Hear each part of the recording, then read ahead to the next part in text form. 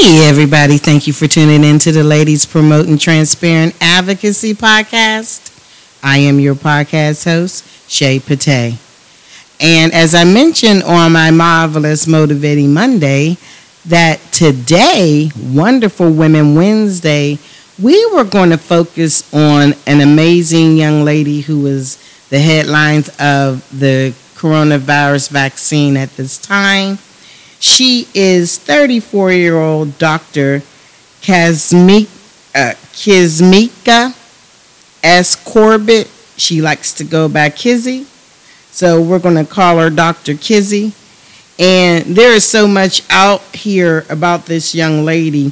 So what I decided to do to kind of get her background for people who do not know anything about her, I went to the American Society for Microbiology to get her bio, because I thought that would be the fairest way to give people comfort in knowing that although she's only 34, she's educated and she's very experienced in the projects in which she works. So I'm going to read her bio. So it says that Dr. Kizmika S. Corbett is a research fellow and the scientific lead for the coronavirus vaccines and immune pathogenesis team at the National Institute of Health, National Institute of Allergy and Infectious Disease, Vaccine Research Center. Now, those are three different organizations that she's involved in. She received a BS in biological sciences with a secondary major in sociology in 2008 from the University of Maryland, Baltimore County, where she was a Meyerhoff Scholar. I don't know what that is. I guess you guys can look that up. And an NIH undergraduate scholar. She then enrolled at University of North Carolina at Chapel Hill, where she obtained her PhD in microbiology and immunology, which is dealing with the immune system, in 2014. A viral immunologist by training, Dr. Corbett uses her expertise to propel novel vaccine development for pandemic preparedness. So she's been doing this research for a long time, and now she's getting a chance to use all the things she learned. Appointed to the VRC, known as the Vaccine Research Center, in 2014, her work focuses on developing novel coronavirus vaccines, including mRNA-1273, a leading candidate vaccine against the virus that causes COVID-19. In response to the ongoing global COVID-19 pandemic, the vaccine concept incorporated in mRNA-1273 was designed by Dr. Corbett's team from viral sequence data and rapidly deployed to industry partner Moderna, Inc. for U.S. Food and Drug Administration approval in the approved phase 1 clinically trial, which unprecedentedly began only 66 days from the viral sequence release. Following promising results in animal models and humans, mRNA-1273 is currently in phase 3 clinical trial. Alongside mRNA-1273, Dr. Corbett's team boasts a portfolio that also includes universal coronavirus vaccine concepts and novel therapeutic antibodies. Additionally, Dr. Corbett spent several years working on a universal influenza vaccine, which is slated for phase 1 clinical trial. In all, she has 15 years of expertise studying this. Now, it seems like I said, she's young, and she is at 34, but she has 15 years, which means from when she was 19, she's been doing a lot of research on this. So what I did is they did a nice podcast episode. She was on CNN. They were doing facts versus fiction. And CNN chief medical correspondent Dr. Sanjay Gupta talks to her on his podcast, and he was with Anderson Cooper. And like I said, it was called Facts versus Fiction. Now, I want you guys to hear her on this interview in her own words. And it was really, really nice to hear the concerns that people in the Black community have. You know, she just made it clear rebuilding trust in medical institutions will take time. And that's something that the health experts have to accept. And she's right. She's absolutely right. And she says, I would say to people who are vaccine hesitant that you've earned the right to ask the questions that you have around these vaccines and this vaccine development process. And I'm glad that she said that, because people do have questions, and she's right. They do have the right to ask questions. And she said for her part in all this, she's trying to help earn back that trust from the Black community. She has been outspoken on the role systemic racism has played in the pandemic and has criticized the Trump administration for a lack of diversity on its coronavirus task force. She's quote as saying, trust, especially when it has been stripped from people, has to be rebuilt in a brick by brick fashion. And so what I say to people firstly is I emphasize, and then secondly is that I empathize, and then secondly is that I'm going to do my part in laying those bricks.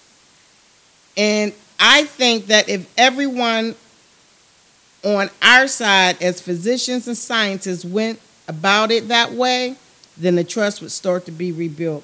And she's right. That is absolutely right, because trust is the big thing right now with the people of color, specifically African Americans, and the medical community. So, you know, I wanted you guys to hear in her own words what she feels about this, and just listen to her and see what she says. My love for science and solving problems came from childhood. I was the student who would not leave a math problem unsolved. I won regional science fairs all the way from elementary school and onward. And so asking questions about the way the world turns, essentially, I like to think of it as like my purpose in life. That's Kizzmekia Corbett. She likes to go by Kizzy. She's the lead scientist for coronavirus vaccine research at the National Institutes of Health. It became clear to me that for every single thing that I've read in a textbook about science, someone had to discover that. And I wanted to be one of those people. That for a line in a textbook, which hopefully mRNA 1273 will be at some point, there's someone who discovered that thing and helps to drive that theory forward. And so it's just a love of discovery. Corbett is only 34 years old, but already her unstoppable curiosity has led her to some pretty significant scientific discoveries. She is the top scientist behind Moderna's new mRNA vaccine, which was submitted to the FDA last week and is expected to receive emergency use authorization as soon as next week. On today's podcast, I talked to Corbett about her life, her research, and the exciting potential of this new vaccine. I'm Dr. Sanjay Gupta, CNN's chief medical correspondent, and this is Coronavirus, Fact versus Fiction. My next guest is the lead researcher into trying to develop a coronavirus vaccine at the National Institute of Health. Joining me now is Kizzmekia Corbett. Back with us also is Dr. Sanjay Gupta, who I know is going to be asking you questions as well, Doctor.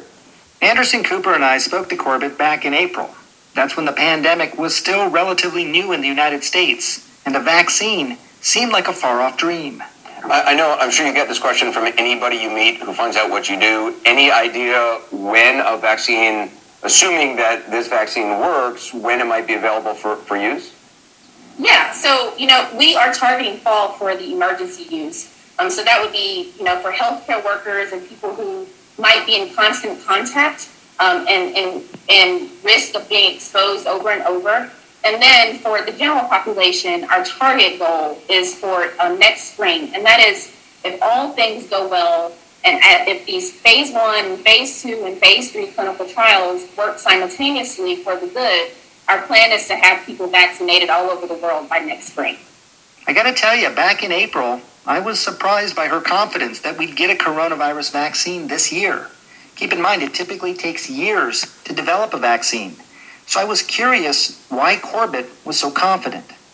Well, there was a lot of faith in those initial statements, but then also a lot of science. The HIV field, for example, has made a vast amount of development over the last 40 years without there being a vaccine. And the work that the HIV field has done has, in some part, actually benefited the work that we've done in coronaviruses. And so we understood the surface molecule, the spike of a coronavirus, in so much intricate detail. And we had such a good understanding of how to deliver that spike protein via mRNA that we were fairly confident that we would be very quick to getting to a phase 1, which we did. But then from there, that we would be able to, in a very consorted, multi-institutional way, whether it be from the side of the companies, for example, with Moderna, us at the National Institutes of Health, FDA, et cetera, work together to fuel this vaccine development trajectory really out of necessity and also science. I want to ask a little bit, and I will tell you that I've been channeling you when trying to describe how this vaccine works, because that is a big question, and I think a very, very reasonable question, because we're talking about sort of a first here for humans outside of a clinical trial. mRNA vaccine, messenger RNA vaccine, involves genetic material. Can you just simply describe how a vaccine like this works? Yeah, so I like to use the analogy of a telephone, essentially. So imagine your cell being a telephone, and imagine the vaccine being a voice. And the mRNA is telling your cell to make a protein from the coronavirus, only the protein, the spike protein. It's like calling up the cell and saying, like, hello, cell, can you please make this protein? And so that the cell can make the spike protein and the body can make an immune response to it. And so that's how I try to describe it.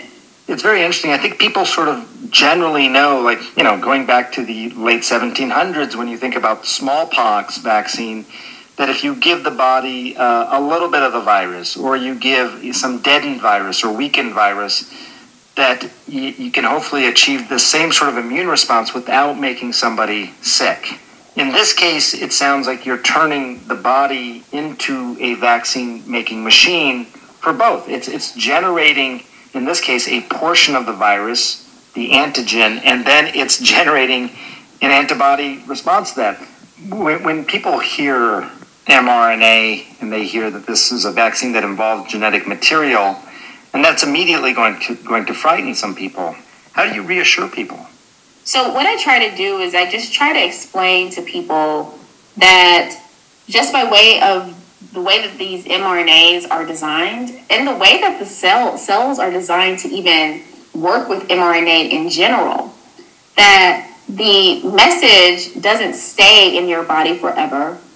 The message does not get integrated into your human DNA. And so while the immune response that you get is hopefully long-lasting, the initial effects of what's being expressed by this mRNA in your body is very short-lived. So we're not, making you into a superhuman machine or anything like that, but only simply for a very short period of time, telling the cells to please help me build an immune response against this virus. When you look at these two front-runner vaccines, Pfizer and Moderna, both mRNA vaccines, let's say, it comes my turn to get this. When that decision time comes, should I take one over the other? No, you should not. Is there a difference? There is no real difference between the two vaccines. The vaccine schedule might be slightly different, but largely the protein that is being expressed in the platform that is being used, which is messenger RNA, is the same.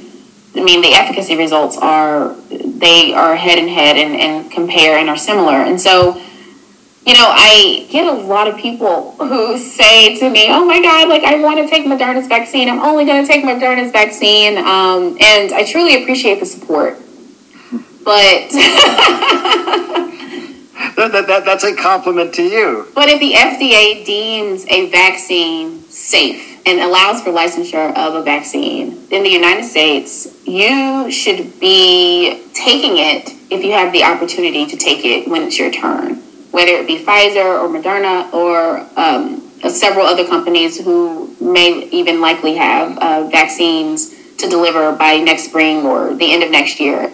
I want people to really, really understand that from where you sit in a pandemic where this virus is running rampant and one person is dying every single minute in this country, you should not be vetting vaccines on the level of, should I take this one versus should I take that one? You should allow the FDA to do that. Obviously, in full discernment, you should totally be aware of the data, etc. But you should allow the FDA to do that. And you should say, if the FDA said that this is safe and they've reviewed this vaccine and with stringent measures, because all of them are reviewed by the same stringent measures, that I would take it. You know where some of this distrust is coming from. I mean, absolutely. Look, this is the same FDA that did emergency use authorize hydroxychloroquine, and there wasn't really good data to support that. And some have argued that that was actually a bad decision because people may have been harmed by using this medication when they were particularly ill with COVID-19. So that's where some of the distrust is coming from. Is that unreasonable? Yeah, I think distrust is never unreasonable. I think that it is on the onus of the institutions to be trustworthy. So I don't think that distrust is ever unreasonable when you are a citizen and you are concerned about your health, for sure. What I can say is that emergency use authorization is still experimental. It's still an experimental phase. These emergency use authorizations are simply asking the FDA, with what we have right now, can this product be used in the most vulnerable of populations while we continue to gather data that would allow us to license it for everyone? You look at the polling data right now in terms of people's willingness to get a vaccine. What would you say to those skeptics, those anti-vaxxers, or at least vaccine-hesitant people? And what about the skeptics within the Black community specifically? It is most certainly an issue, and I wake up oftentimes on social media to, people who are vaccine hesitant with lots of questions and concerns, and I think that what I would say to people who are vaccine hesitant is that you've earned the right to ask the questions that you have around these vaccines and this vaccine development process. And this overarching mistrust of the medical institution in general is something that is being highlighted now because of the dire circumstances of which we're in. But it is not news to me because I'm Black and I have a Black family, and I am well read on the history of injustice when it comes to medicine in the Black community. And so one of the things that I've had to step out of this and say is that we're not going to be able to prove trustworthiness in this instance quickly, and that is okay. But what we do need to do is decide that we're going to take steps, and even beyond this pandemic, move in the direction to be more trustworthy. And the reason why I say we, and the reason why I say trustworthy, instead of using the terminology they or distrust, is because the first step is that as scientists and physicians and vaccine developers and etc., is to understand that the onus of this problem is not on them and their distrust. It is on us and our level of trustworthiness. And so trust, especially when it has been stripped from people, has to be rebuilt in a brick by brick fashion.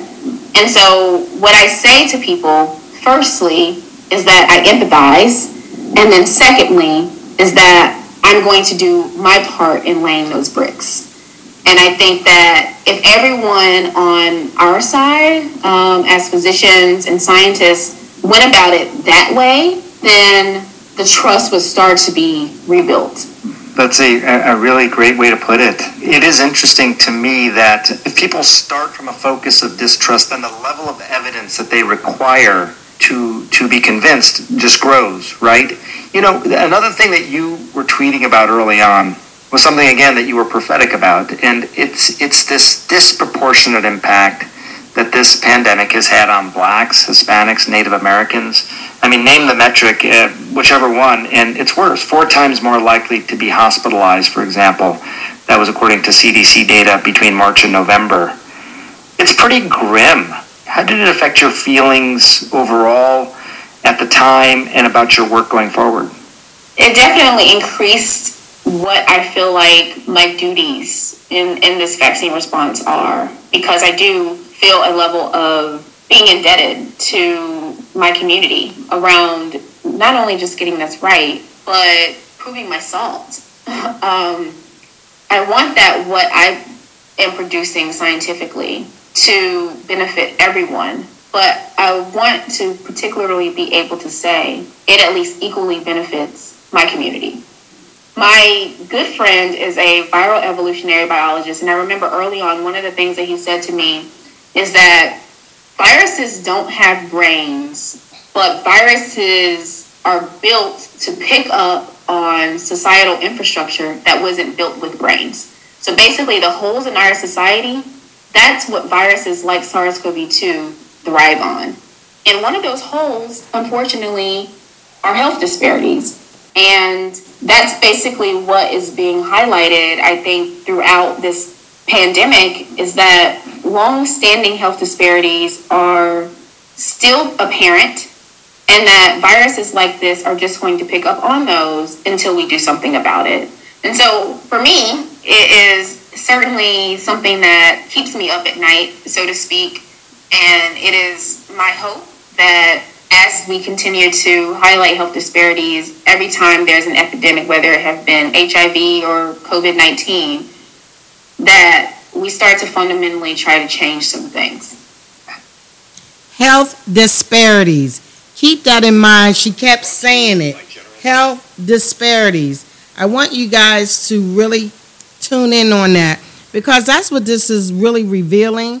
And we know that systematic racism happens not just in the legal system or with the police department, but in the medical field as well. And I think her being a person that is the voice behind all this in the vaccine, I think that's going to help a lot of people of color feel a little more comfortable if they have to take this vaccine. And as I said on my Marvelous Motivating Monday episode, where we vaguely talked about Dr. Corbett, but I wanted to focus on 2 women who were in the forefront of being on television. One is an anchor woman here in Savannah, Georgia, and one is also a correspondent for CNN, who were part of the trial for one for Johnson & Johnson and another one for Pfizer. And their reason was the same as Dr. Corbett's. They're trying to build back the trust between the African American community specifically, but also people of color in the science and medical industry. So as Dr. Corbett mentions, you know, we are always trying to make sure that we can get trust when it comes to things that it's affecting our community. But we need to start paying attention to the scientists and not the politicians. And I wanted to just do a small episode on her. Well, it's a full episode, but there's so much about her I could have done and made this a lot longer than normal. But I wanted to give people her background so they can understand that this woman's been dealing with these type of situations and doing research for 15 years since she was 19. So I want to say bravo to Dr. Corbett, and I thank her for being the face that we're seeing right now regarding this vaccine. And I thank everyone who did do part of the trial phase and people of color who are showing the medical industry that we can volunteer to find out how it will affect us, because as a lot of people were saying, as I mentioned in Marvelous Motivating Monday episode regarding the virus, is that unfortunately we don't have enough people of color, especially in the African American community, who's willing to do some of the trial testing. And according to the scientists, if they don't get enough people of color to do the testing, they don't know how it's going to affect us as a community, because as we know, a lot of things are based on race when it comes to the medical field.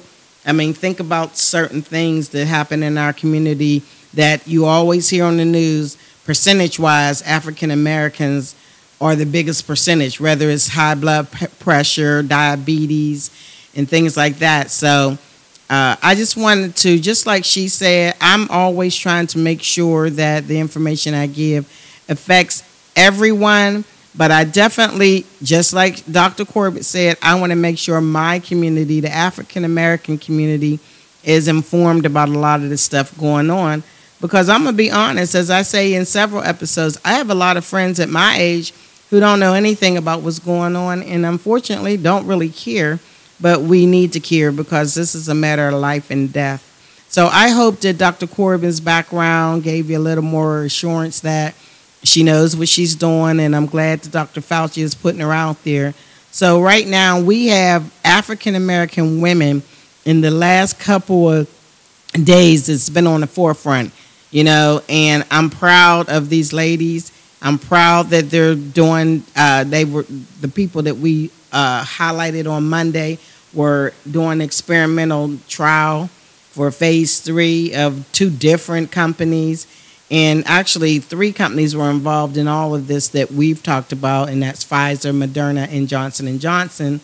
And I'm proud that the very first person in America that got it was a nurse who was an African American, and a female African American doctor gave it to her live on television as they were talking to the governor of New York. So I just want to say hashtag Black Girl Magic, but hashtag vaccine possibilities of changing America and the world, but getting America back up and running after this administration is gone in January. So I hope some of this information was informative, actually all of it, but if you just got a little bit out of it, I did my job, because that's all I'm trying to do is hold people accountable, but give out the information. And as I always say, do your own research so you can find out if what I am saying and what other people are saying is true. So I'd like to end this episode, as always, asking you to follow us on Twitter at Advocacy Ladies. That's capital A as in advocacy, capital L as in ladies. And definitely follow us on the Podbean.com app, because if you follow us on the Podbean app, you can then have your notification settings change so that every time a new episode comes up, it is automatically sent to you. The Podbean app will tell you how to do that. And you can definitely follow us on the other apps, because I don't know that much about some of them. I'm guessing they have the same notification where every time a new episode comes up, you can get it. So that's on Apple, iTunes, and Google Play, Pandora, Spotify, and Amazon Alexa TuneIn. So if you have any questions, please give us a call at 404-855-7723. And you can always send us an email at podcasthost@shadepate19@gmail.com. And I like to end all my episodes with the favorite question: what do you have to say? Thank you for listening.